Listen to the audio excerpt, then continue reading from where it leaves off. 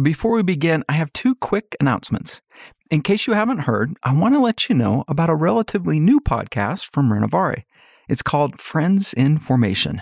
It's an informal conversation of sorts where I join two wonderful folks, Rochelle Parham and James Catford. The three of us work with questions you send in. It's been a lot of fun to be a part of. And the second announcement, as you may have heard, we at Renovare are looking for a new president.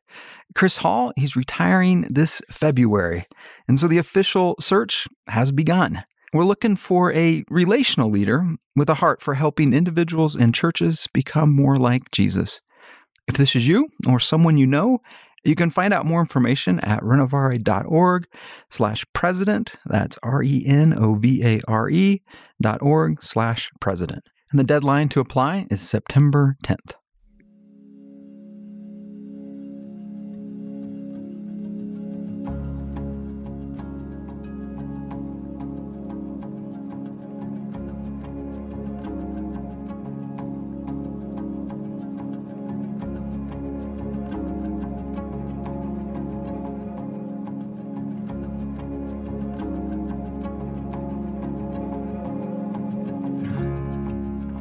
Welcome to the Renovare Podcast, a place for honest conversations about interactive life with God.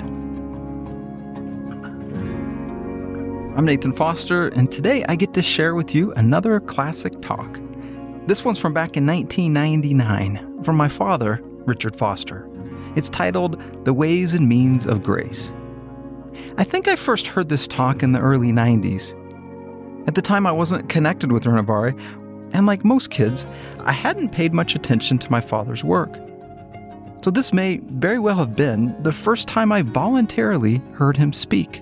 I was a night janitor at a middle school, and somewhere I'd stumbled upon a collection of cassette tapes from a number of early Renovare events. And in the quiet of the night, as I swept floors and emptied trash, I listened to those tapes over and over and over again. It was a really formative time in my life. And part of what I love about this particular recording is the introduction from James Bryan Smith. He gives a unique glimpse into Richard's life and the founding of Renovare. One of the great things about being a part of any Renovare conference is getting to know people who have read Richard's writings but have never seen him in person. And people will say things to me like, oh, he was much different than I expected. And I said to this one guy one time, I said, well, what were you expecting? He said, I was expecting someone very tall and very serious. And I said, he's nothing like that, is he? And the great thing is that he combines this tremendous passion for God, greater than anyone I've ever known, a keen intellect, a great reader, and yet he's so tender in ministry towards people. And you just don't find that.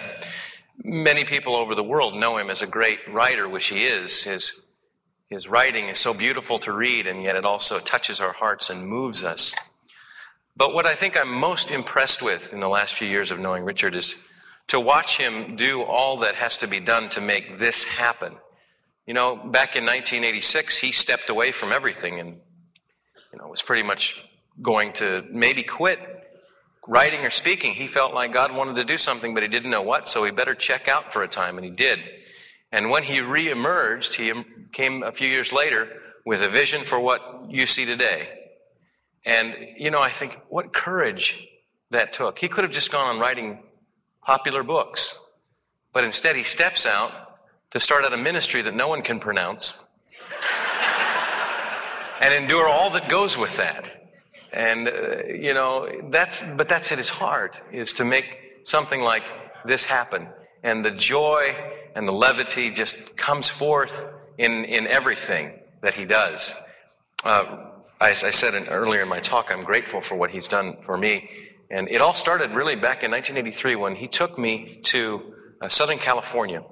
He was teaching a course there called Contemporary Spirituality at Fuller. It was a 2-week course, and he graciously invited me to come.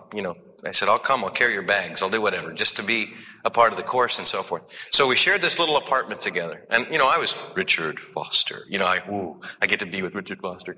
Take him very seriously. Yes, sir. Kind of a thing. And so one day, he said, the night before this big event, the next day, he says, I'm preaching in this chapel, and if you'd like to come, you're welcome to come. And I said, great, I'll be there. He said, well, you've heard me give the talk before. You don't really need to come.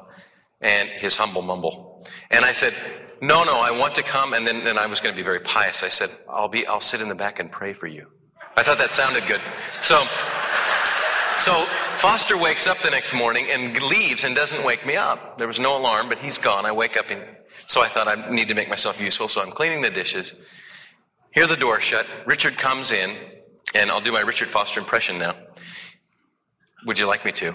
So he comes in to the room, and he goes, "Oh, Jim, guess what happened?" And I said, "What?" He said, "In the worship service, we had a theophany." And I said, "Okay, wait a minute. Hold on, let me think. Theophany, it's a big word. Visible manifestation of God, okay? I'm home doing dishes. He sees God. What is that?" So I said, "Oh, you're kidding." He said, "Oh, it was incredible." I said, "What happened?" He said, "While I was preaching, right up by the pulpit, the Lord appeared, and he looked down at me, and he spoke." And I said, "What did he say?" He said, "Richard, where's Jim?"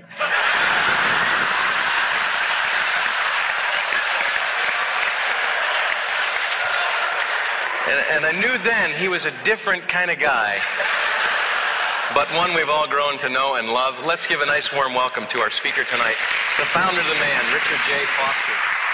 Thank you so much. Well, you see what I have to endure. But wasn't it amazing in the earlier session this evening now, Jim speaking? Did you watch that? I mean, wasn't that wonderful? It really was wonderful. Oh, you don't... But I mean, what I wanted you to know, did you notice that he followed that outline? He got in every single point. Now, Jim is a Methodist. And you see, he's got these methods down. But now, I mean, I'm a Quaker. And I just have to tell you right at the beginning, I don't even intend to get near all of these things that are written down. But I will go across a few of them just a bit if you want to look on 81 and following. When Peter in his tiny epistle said, "Grow in the grace and knowledge of our Lord and Savior, Jesus Christ," he was saying something that is almost incomprehensible today. Because we are so accustomed to thinking of grace as unmerited favor. And it is that, isn't it? But it is so much more than that. How do you grow in unmerited favor? You don't. But we do grow in grace. Because we're not just saved by grace. We live by grace. We pray by grace. We act by grace. A student once came to me and asked me, "What happens after grace?" And I said, "There is no after grace. Because this is the life we are given by the grace of God to grow up in Jesus Christ." Do you understand what I'm saying? That is the goal of the Christian life. Heaven is not a goal. Heaven is a destination.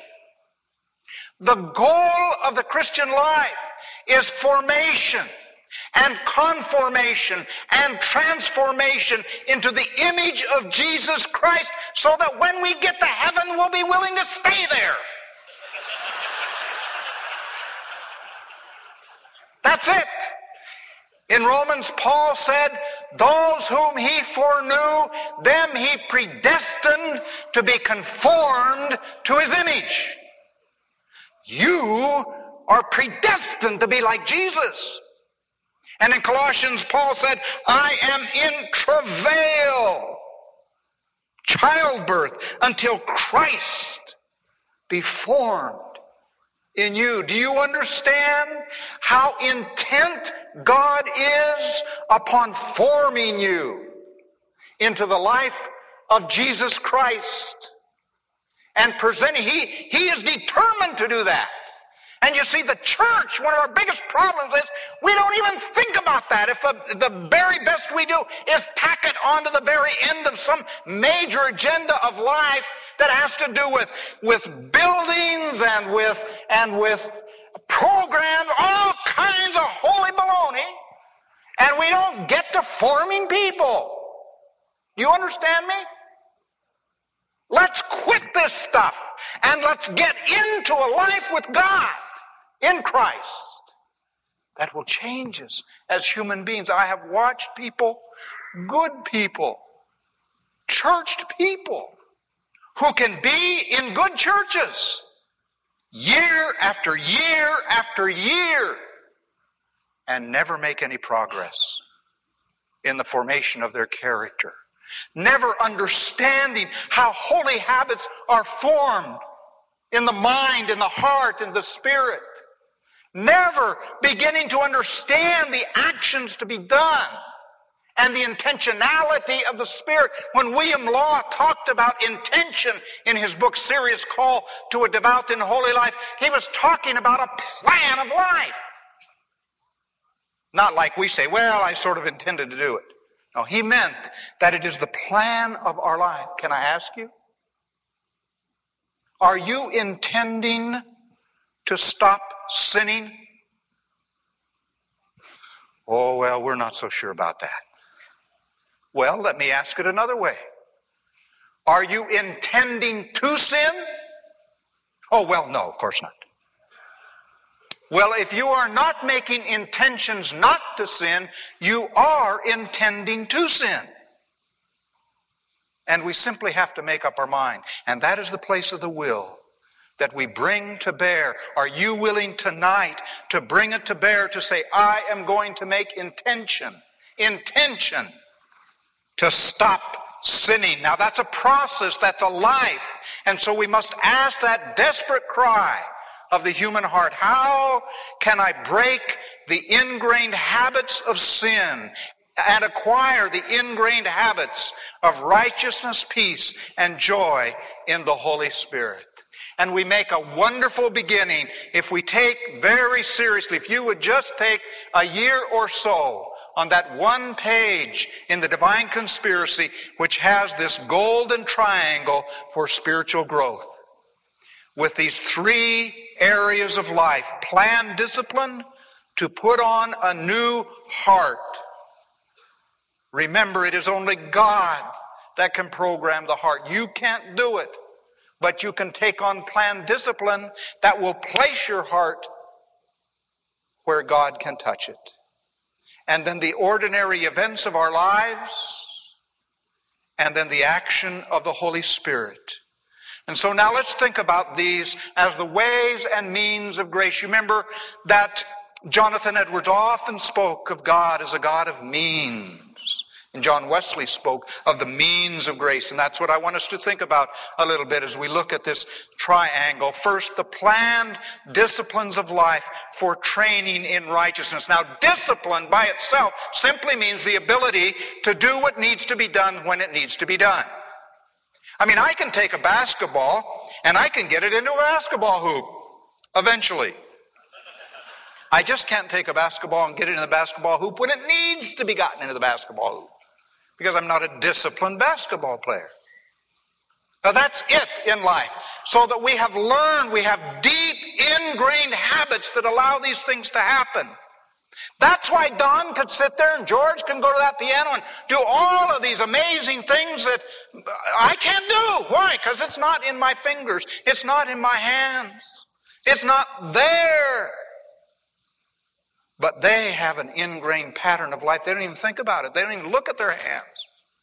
So now you must take up planned activities of your life to build a new heart. Now, these are common, well-established teachings, and I want you to catch the rhythm, this two-part rhythm of life. Sometimes it's been called communion with God and compassion for the world, love of God, love of neighbor. Sometimes it's been called personal holiness and social holiness. Some have used those very strange-looking words that you see, cataphatic and apophatic, that is the via negativa, or the world fleeing, or the ascetical life, the things you stand against, and the cataphatic, the via affirmativa, the world affirming kind of life. Sometimes it's called works of piety, works of mercy. In the Roman Catholic tradition, there are corporal works of mercy and spiritual works of mercy, those kinds of things. There's a misprint here on 5. John Wesley called it the instituted means of grace and the prudential means of grace. The instituted means of grace, like prayer and scripture and fasting and what he called Christian conference. That wasn't getting together like this. Not that. No, he meant how we confer with one another. How do we talk with each other? How do we submit to one another? How do we enter into relationship of gospel order into our lives and into our churches? That's what he meant. And then the prudential means of grace were simply things that are prudent or wise. First one he said was, don't do any harm. See, that's an action. Don't do any harm. And the second one was, do good. Can you get that? Don't do harm, do good. And the third one was to do the instituted means of grace together as a community of people. Isn't that lovely?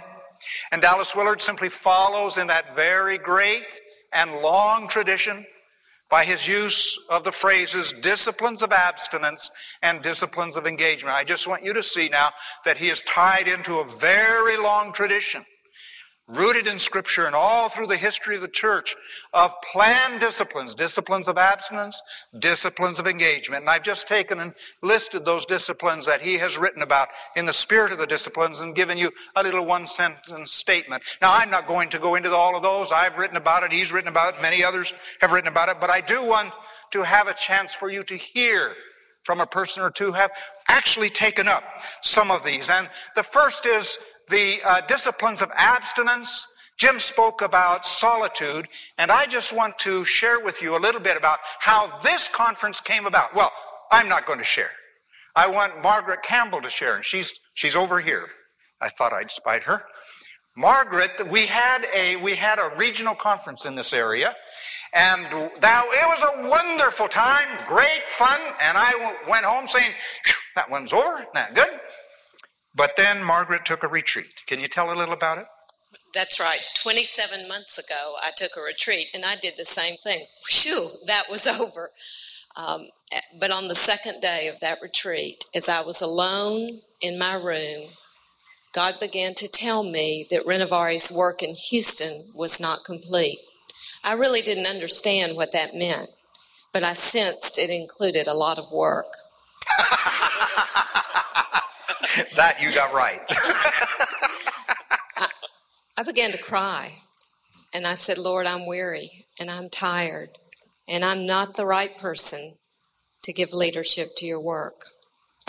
But he spoke to me through his words in Jeremiah, saying, do not say, I'm only a child. Go to everyone I send you to, and say whatever I command you to say, and do not be afraid, for I'm with you. And then very gently he said, I'm not asking you to give leadership to my work, but just to take the next step. And in the quietness and stillness of that room, he showed me what those next steps would be. And I took the next step, and the next, and the next. And the international conference began to take shape. It was in solitude and silence that I heard his voice, and he gave me direction. And from that day, 27 months ago, until today, he has given me guidance and the wisdom and the strength that I've needed to give leadership to this conference. Yeah. Isn't that wonderful? Isn't that wonderful?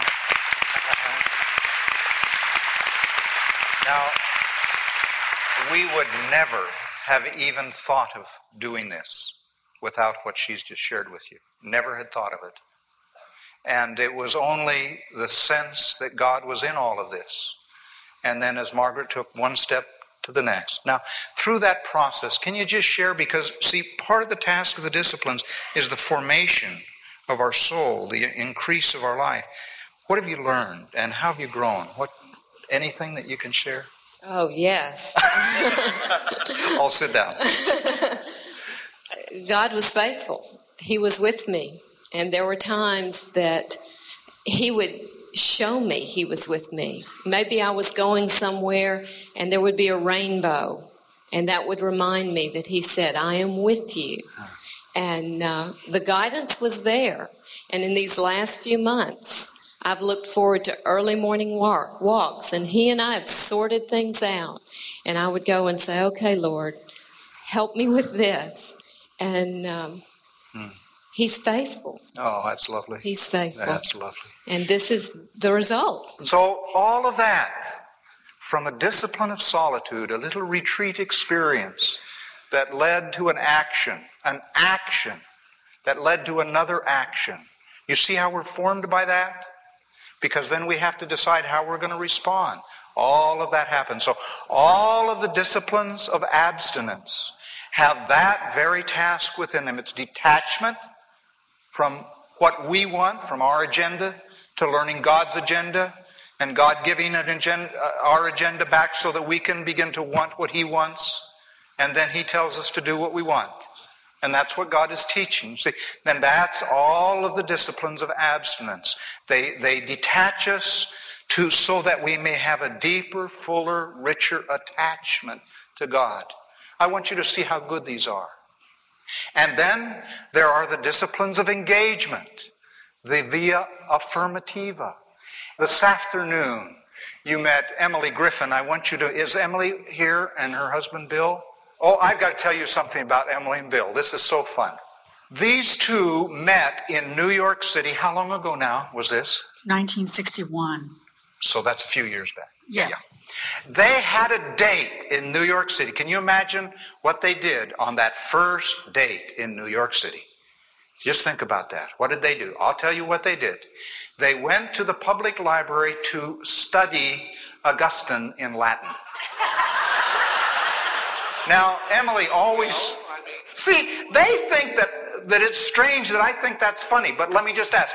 How many of you on your first date did something like that, see?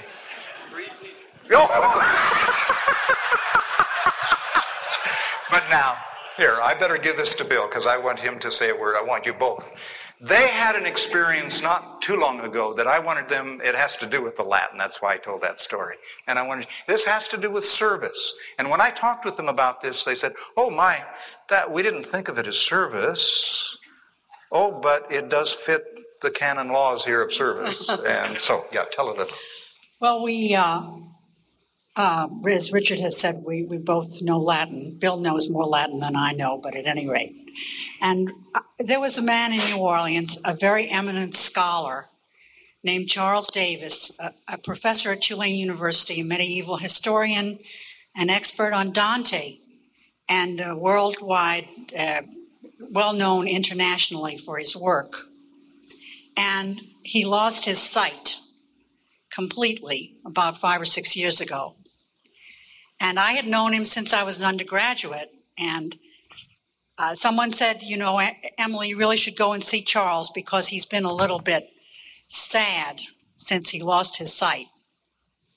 So I went to see him, and he said, I have all these wonderful computers here at the university that talk to me, and I have all the technology, but I don't have anyone to read Latin with me.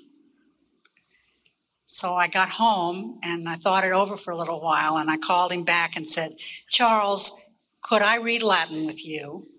And we began and started to read Latin once a week to give him what he needed for his work. Well, we read a few things like Cicero's essay on old age.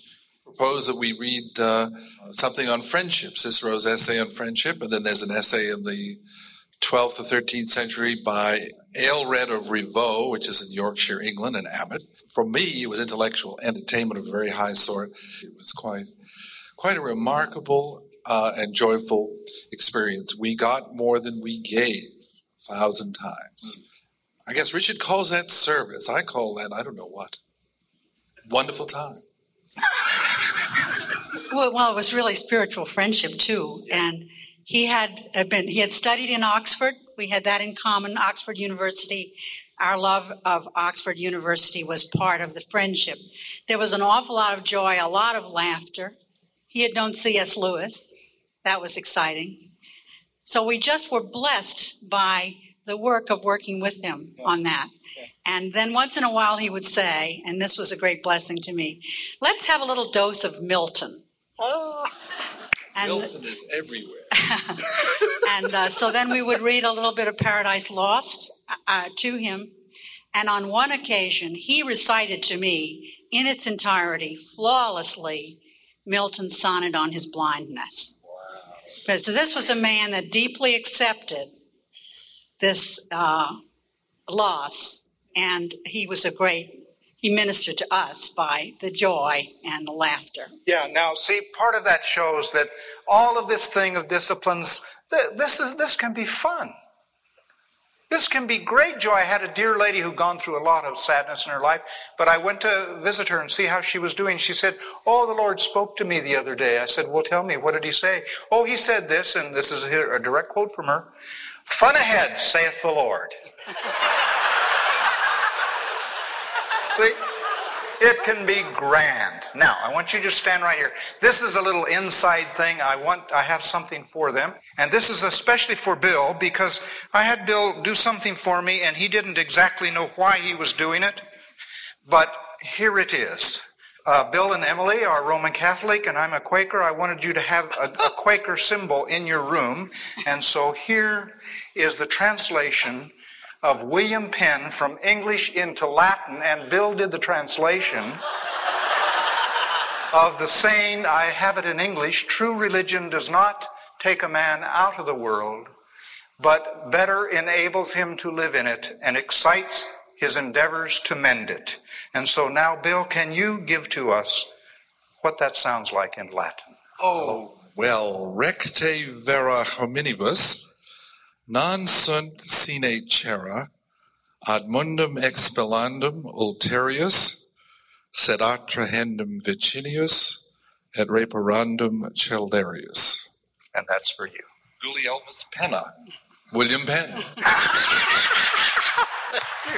Ricardo's Foster. Translated by. Thank you. Now you get the idea? Can you get it for all of these disciplines? Please understand, this isn't an exhaustive list that's been given, and there's lots of ways. All the disciplines of the life do is help us to present who we are, our bodies, and place it before God, that He might take that action and do a wonderful thing. Remember how Paul said, I beseech you, brothers and sisters, by the mercies of God, that you present your bodies a living sacrifice. Now, the problem with living sacrifices is that they're always trying to crawl off the altar.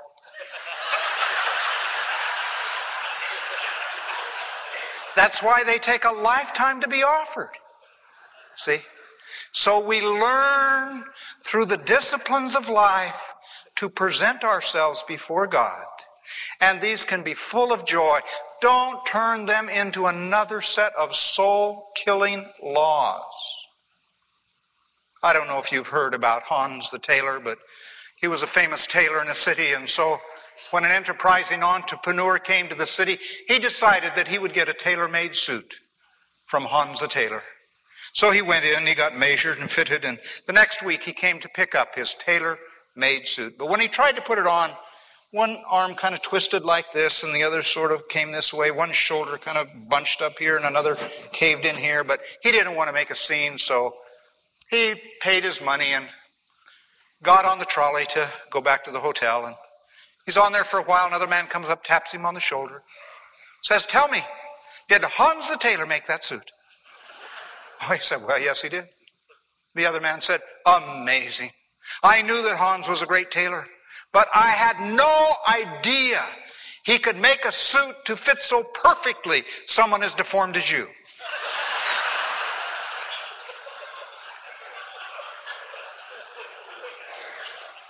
Isn't that how we do it in the church? See, we have some experience with God. And that experience always comes in a context. It always comes in a wineskin because we're finite human beings. It must come that way. But then we take what is always meant to be fresh and alive and we calcify it. We read in the Bible that the disciples were in the upper room for 10 days and then the Holy Spirit fell. We say, quick, everybody in church, lock the doors. We're going to pray for 10 days. Now, after about a half an hour of that,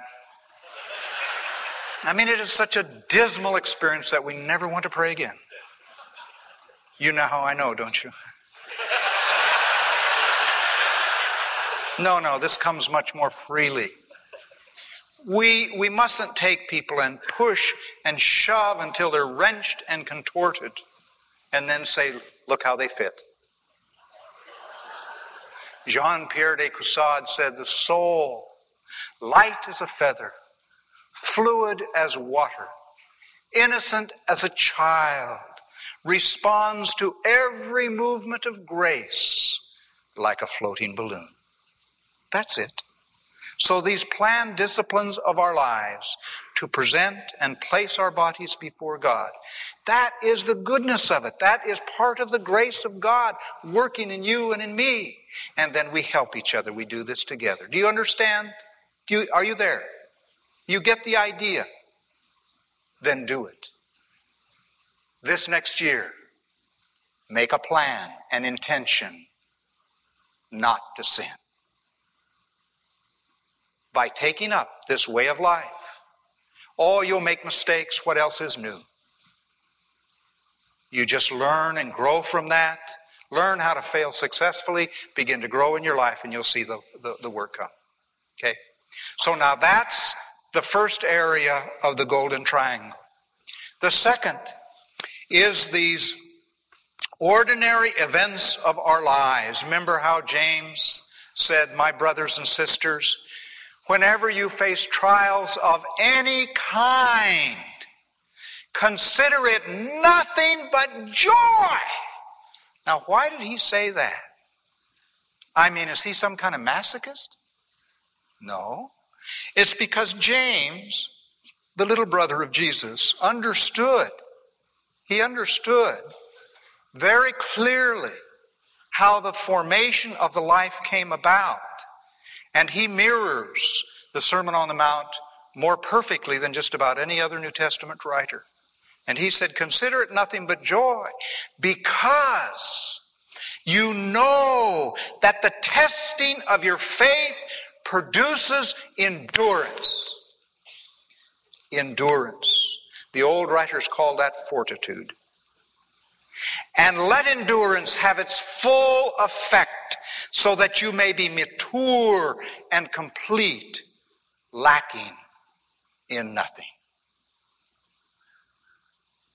Let me try to describe it this way. God gives us wonderful, glorious promises. And in one sense, everything that God gives us, He gives us in promise form. And it is His intention that those promises are to be brought into completion, into fulfillment, into provision. But between the promise and the provision, God places a problem. Now we think, what a nasty thing to put between a promise and a provision. But you understand that God knows better than we do. And He brings this process of promise, problem, provision into our lives, so that by the time we enter the provision, it does not destroy us. We are made into the kinds of people that can receive it. Do you remember Joseph in the Old Testament? Remember him? Do you remember the promise to Joseph? He had all these dreams. Sun, moon, and stars bowing down to him. Sheaves bowing down to him. And Joseph said, how can a guy be humble with dreams like that? And God said, I'll show you. And by the time his brothers bowed down to him, he was a different person, wasn't he? And you remember what he'd gone through. Betrayal, slavery, prison, promise, problem, provision. Remember Moses? Remember the promise to Moses? Deliverer of the people? He said, right. Tries it out. Kills the Egyptian. Doesn't work. God tucks him into the wilderness for 40 years to learn to do the work of God in the power of the Spirit. Promise, problem, provision. Even Jesus went through this very process. As the Spirit, as he came out of the baptismal waters, and the Spirit came upon him, then what happened? The word of Yahweh, this is my Son, my beloved, in whom I'm well pleased. And then what? Desert! The devil didn't put him in the desert. The Spirit did. Promise, problem, provision. You remember Mary? Remember the promise to Mary, mother of Messiah?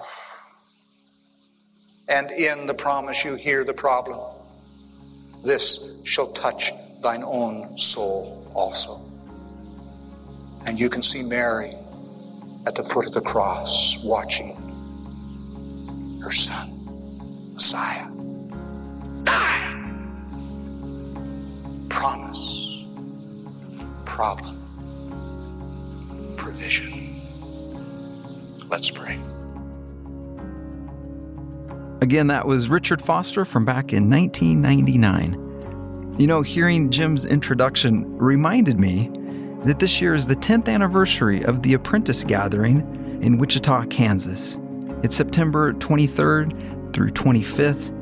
They have a great lineup scheduled, and you can find more information at apprenticeinstitute.org. I'm Nathan Foster, and you've been listening to the Renovare podcast. This work is made possible by the generosity of donors like you. Thank you. And you can support Renovare and this podcast with a tax-deductible gift at renovare.org/donate. Renovare is a Christian ecumenical renewal effort offering resources and experiences to help people become more like Jesus. You can find articles and other resources on our website, renovare.org. This podcast is produced by Brian Moricon, who also wrote the opening song titled Be Kind. Until next time, be well, friends. Be well.